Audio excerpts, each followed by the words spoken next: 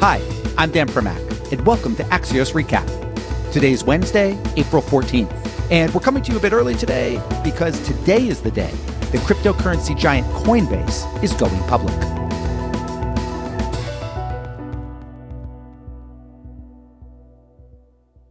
Bitcoin, the original cryptocurrency, began life as an academic exercise by technologists who not only wanted to digitize money, but also decentralize it, free it from being controlled by governments. And in the early days, it was best known for wild price fluctuations and its use in the sale of illicit goods, from guns to drugs.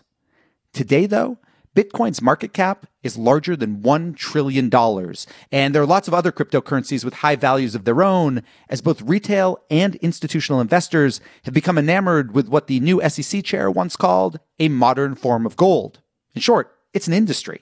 And if you're buying and selling Bitcoin in the US, you're probably doing it via Coinbase, an exchange that generated more than $1 billion in revenue during just the first 3 months of this year. Today, Coinbase is planning to list its shares on the NASDAQ, and why that matters is this will give the entire cryptocurrency industry a Wall Street seal of legitimacy, kind of like what the Netscape IPO was for internet technology back in the late 1990s. So today we want to speak with Coinbase's president and chief operating officer, Emilie Choi, about how she thinks about crypto, why Coinbase is going public today, and if we're ever going to use Bitcoin to buy a cup of coffee instead of just investing in it as an asset class.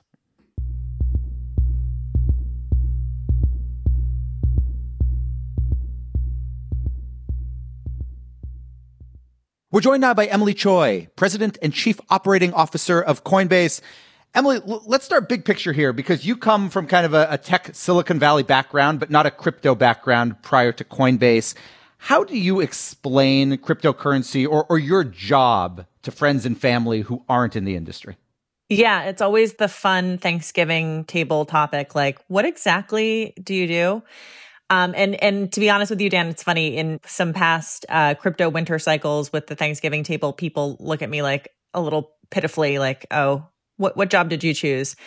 The reason I got into crypto is because I felt like there was this intuitive thing about the digitization of value in the same way that many years ago we saw the digitization of information with like email and everything that we do online. And so I think this is almost this one of these things where if you think about it that simply, it's like, oh, duh, why are we still doing these physical transactions and things like that when we can be doing them digitally? You talked about Bitcoin winters or crypto winters, which is when obviously the price goes way down and just like it goes up, it goes down pretty quick.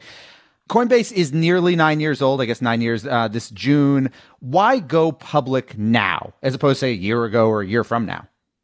We had, I think, a bunch of criteria that made us feel like we were in the right place. First and foremost, the team felt like we finally had that executive team where we all get together. We feel like we have a rhythm. We feel like we have the right pieces of the puzzle.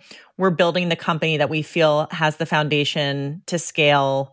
And then, we felt like we had kind of the durability of the products and the financial situation to be in this position. Bitcoin, which is the majority of current trading on Coinbase, has obviously kind of been on a bull run for quite some time now. And there's this feeling that, okay, Bitcoin's doing very well. That's one of the reasons why Coinbase is going to not just succeed in this public listing, but is going to do well for a while. More and more people get into crypto. The flip side of that seems to be more people get into crypto, the more commoditized trading becomes, and the less important Coinbase becomes. How do you address that second point?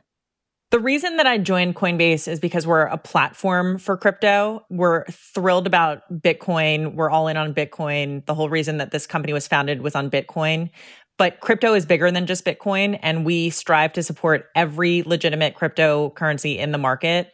In Q1 alone, we added 18 new assets. And so we have, I think, more than 100 assets at this point that we support. And I think that we disclosed in our S1, Bitcoin was 44% of our transaction revenue. So I think that's the most startling fact that I think when investors have kind of looked at us, they're like, oh, it's not just Bitcoin, it's crypto assets generally.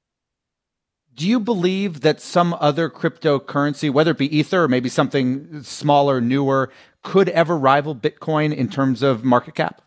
See, that's the cool thing about our whole platform. If you think about it like the App Store, Apple built the App Store. They didn't necessarily know which apps were going to take off. They didn't know what verticals might take off. They didn't know if it was going to be gaming, messaging, whatever. But they built the infrastructure to support whatever assets existed and were going to be popular. And I think of it the same way. I don't have an opinion on one asset versus another. I have an opinion that the platform that supports all of them in the best way is going to win. That I understand, but when Apple created the App Store, there wasn't a dominant app that was already there when Apple created the App Store, and then other things came out. I mean, could you imagine another cryptocurrency at some point rivaling Bitcoin? I actually don't know. I think that's the cool part of it. That's actually what I like about this whole segment. Bitcoin is going to be huge. It already is huge. It's going to be huge. There's going to be other assets that are going to be huge as well. In terms of what their relative composition will be, that's what the market will tell us. How do you address what's kind of the primary criticism, I guess you could say, of cryptocurrency, which is that the value does fluctuate so much, and that while it could be a good investment or an interesting investment, as an actual store of value, as a currency, it just doesn't work?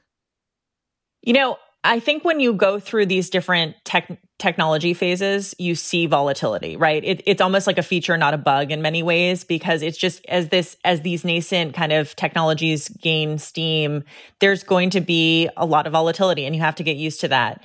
Ultimately, if you look at this over longer term trajectories, we've seen this with Bitcoin. It appreciates over time. If you look at the kind of the smaller short term cycles, they will look highly volatile. When you look at it over longer term, and that's when we talk to employees, when we talk to investors, whatever, you shouldn't be in this if you're not looking at the long-term path. That's the bottom line.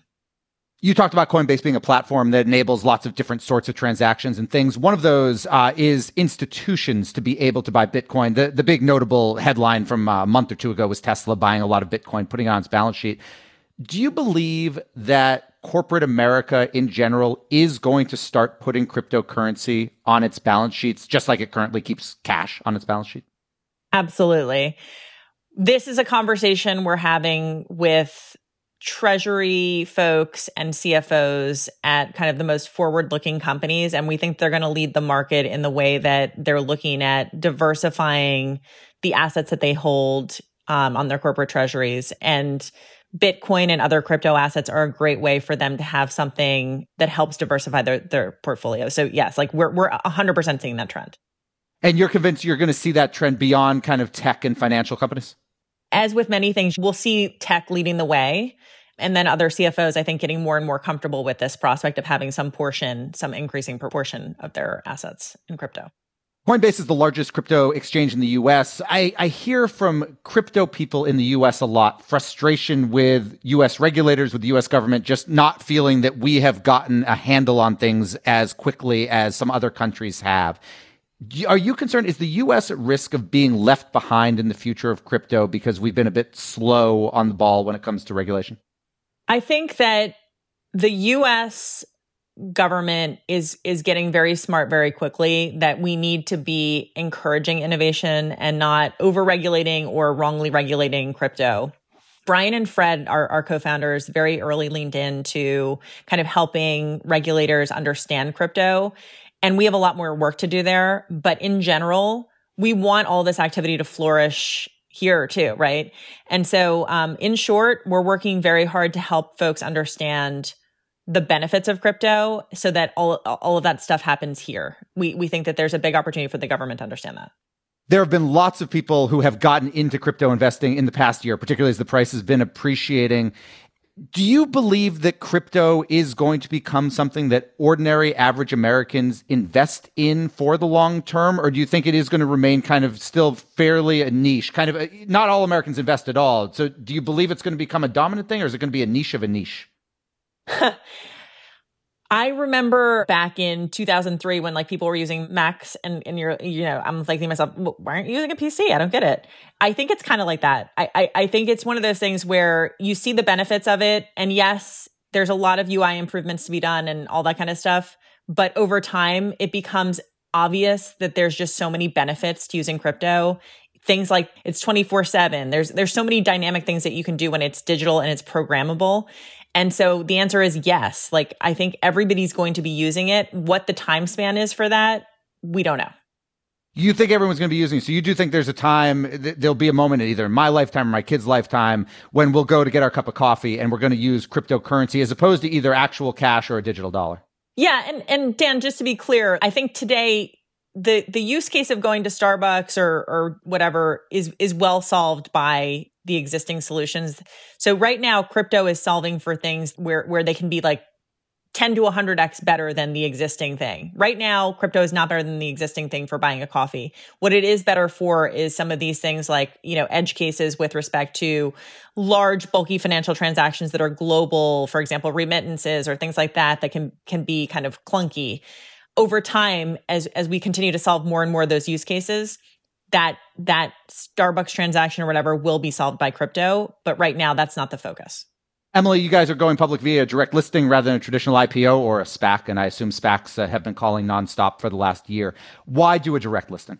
It's exactly in the spirit and ethos of crypto. It's like, let the market determine what the price should be without intermediaries or anything like that. As you've probably kind of been intimately familiar with, this idea of like the pop and all that kind of stuff. Like, we just want the market to decide what the fair value is, and we don't want to have any of that kind of human interaction interfering with it. Final question for you, and this is probably in your COO role at Coinbase. Company is going to start trading at some point. A lot of your employees, particularly those who have stock, are going to be probably thinking at least about refreshing their phones over and over to watch the price and see what happens with it. What is your message today to Coinbase employees? Jeff Weiner always said, people focus on the wedding. It's the marriage that counts, and the marriage has nothing to do with the wedding, right? And so in the same way, I think what we're thinking about is, what is the long term? How are we investing in the long term? Let's not get overly focused on the short-term prices. Let's not get focused on the short-term competitive environment or anything like that. Let's just build the best experiences for our customers, and everything's going to work itself out. And to be honest, if you told me something like this 2 years ago when we were in the depth of the crypto winter, I would be like, oof.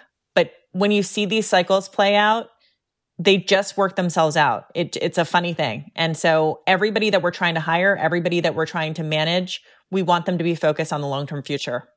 That's fine. I'll take care of covering the wedding. I'll write about it, photograph it, everything else. Emily Choi of Coinbase, thank you so much for joining us. Thank you, Dan. Welcome back. What we'd normally be watching is taxes, because tomorrow is normally the day they're due. But this year they're not, because of the pandemic. Well, kind of. Let me explain. So the IRS recently pushed back the deadline for individuals to file their federal tax returns from April 15th to May 17th. But there are two very big caveats here.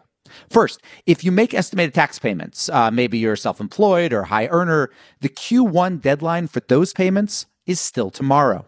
Second, 36 states have followed the IRS's lead in extending their tax filing deadlines to May 17th, but the other 14 have a myriad of different rules. Some of them extend the deadline out even further. Maryland, for example, will let both individuals and companies file up until July 15th. But if you live in states like Hawaii or New Hampshire, you'd still better get your returns in by tomorrow. And we're done. Big thanks for listening. And to my producers, Naomi Shavin, Alex Sugiura, and Sabina Sangani. Have a great National Dolphin Day, and we'll be back tomorrow with another Axios Recap.